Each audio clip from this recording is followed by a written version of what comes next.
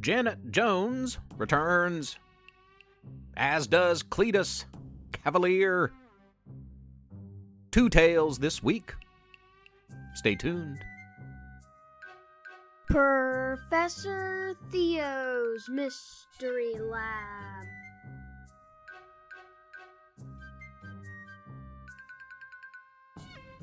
Two of my favorites this week, listeners.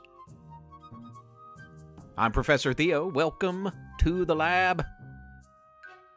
I'm broadcasting from the campus of Splendid University in beautiful, wondrous, oft supernatural, downtown Splendid, West Virginia, with two of my all-time favorite Mystery Lab characters, Janet Jones, whose political exploits date all the way back to episode number 7. You may remember Janet as class president at Splendid Elementary. In a couple of years, she also ran for mayor against Pork Chop the Pig, an entrepreneur of the Meatless Jackpot restaurant in downtown Splendid. A lot of history there with Janet Jones for years. And Cletus Cavalier, who was just introduced last summer. Cletus Cavalier's space run took us on a 7-part adventure that began at the end of August and stretched for over 3 months till it wrapped up in early December. Well, he's back with a bigger, bolder, intergalactic adventure. We'll blast it off today. So with all that's to be done, let's not waste any more time. Lie back, relax, and enjoy Janet Jones returns, Kid School Board. There was a huge kerfuffle at the school board today. Parents behaved in an immensely embarrassing way. So kids banded together to give it a try. They rebelled and took over the proceedings while each adult yelled. Janet Jones, 6th grade leader, banished all over age 13. Get out, everyone. Sorry, you all are far too mean. She was joined by friends Trey, Bishop, Art, and Eugene. Introducing the new and improved Kid School Board team. What on earth do you mean? Vexed board members screamed. They can't do that. No. There are rules to follow. We changed those, said Janet. Found them quite hollow. From then on, only kids under 13 could serve. This group sure did have some incredible nerve.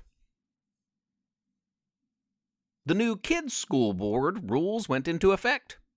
The first was to treat all with equal respect. And school starts an hour later now, you know? That's the best for everyone, studies show. And pizza must be served every day for breakfast and lunch. Though I think healthy snacks should be available to munch, but it's not up to me, the author, is it? Besides, these new rules seem like a hit.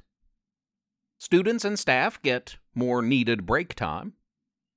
There's room in the budget for loads of slime. A more varied class selection. All kids agreed. And more resources to help all really succeed. I was thrilled when they lobbied for increased teacher pay. Though I don't know how to feel about no school Mondays. Free Cake Tuesday is also sus, as is the order for a party bus. Still, they're figuring it out, and doing quite well. What the future holds, only time will tell. Kid legislature, maybe? Or wait, Janet Jones, kid governor. Yeah, that has a nice ring to it. I like those alliterative J names. The C's aren't bad either. Cletus, Cavalier, for example, who joins us in an all-new, bigger, bolder adventure, a sequel to Cletus Cavalier's Space Run. This one titled Cletus Cavalier's Unlikely Alliance of Really Bad Space Dudes, Part 1. Cletus Cavalier awoke, wide-eyed, ready to tackle the day. He sprung out of bed, brushed his teeth, showered, put on his favorite t-shirt and comfy shorts, drank some coffee, ate a bit of toast and apple butter. He sang along to a favorite song on the radio, stared at his phone for 20 minutes or so, and then settled into a comfortable seat at a dark oak desk and set sights to focus on the work of the day to be done. Cletus stared at the computer monitor screen, an open Word document staring back at him. It was mostly blank, though he had come up with a title. The story he was determined to craft was Cletus Cavalier's Space Run. It all should have come easily. He'd only been back on Earth a couple of months, and the galactic adventures of his recent past were all still fresh in Cletus's mind, so why the writer's block? He had lived the harrowing adventures of hurtling through space to the Zeta system on a medical supply delivery mission, only to be thwarted by mechanical problems, scavengers, and a viral plague on Asteria. Cletus had almost died in the process, on more occasions than one, or two, or even three. And much of what he saw he'd never be able to unsee. Yet when it came time to write it, he clammed up. Where to start? He'd stare at his computer, think hard, try to force it. Then his mind would wander, and he'd give himself a break to rock out to some cool tunes, or to watch game shows, or stare at his phone some more. He'd come back to the table and stare at that empty screen again. It suddenly occurred to Cletus that he hadn't cleaned out the garage in some time, and now seemed like an opportune time to do it. Writers are really good at finding other projects to preoccupy their time and put off the laborious work of putting pen to paper or fingers to keys. Cletus didn't make it to his garage, though. He intended to.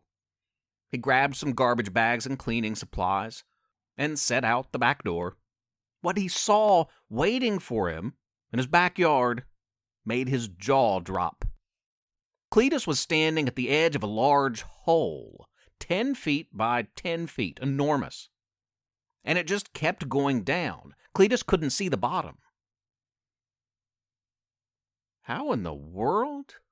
Cletus mumbled to himself, unable to fathom how a perfectly normal backyard one day had come to have a tremendous crater in it the next. I was just out here last night. Sure enough, just 12 hours previous, Cletus set up the fire pit, roasted some marshmallows, while reading his new Adventure Zone book. Cletus thought for sure he might be losing his mind. Dumbfounded at first, simply staring in awe, he eventually became frustrated. He kicked a large rock hard enough to hurt his foot and launched the thing down into the hole. And Cletus noticed that he never actually heard the rock hit anything. How deep is this thing? The sun was shining brightly from above, yet he could not see the bottom of the hole from where he stood. Gotta be a bottom, right? He asked and answered himself. Yeah. He grabbed another stone, a larger one this time. He held it out over the hole and let go, dropping it into the black void. Nothing. It was dead quiet. He did it over and over again. After a half-dozen rocks, he grabbed a deck chair and tossed it into the hole. Nothing. He launched his weed eater into it. Nothing. Cletus called his neighbor Carl over to help him inspect the anomaly. That's weird, was all Carl could muster as he stood over the hole, looking down into it.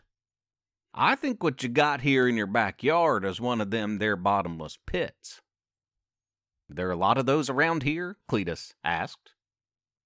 He was new to the neighborhood, after all. Carl answered, "Nope, I reckon not."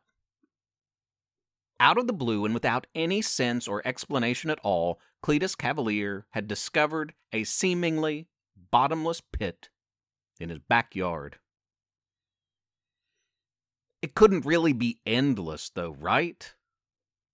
The bottomless pits don't exist. It has to lead somewhere. And Cletus didn't know it yet.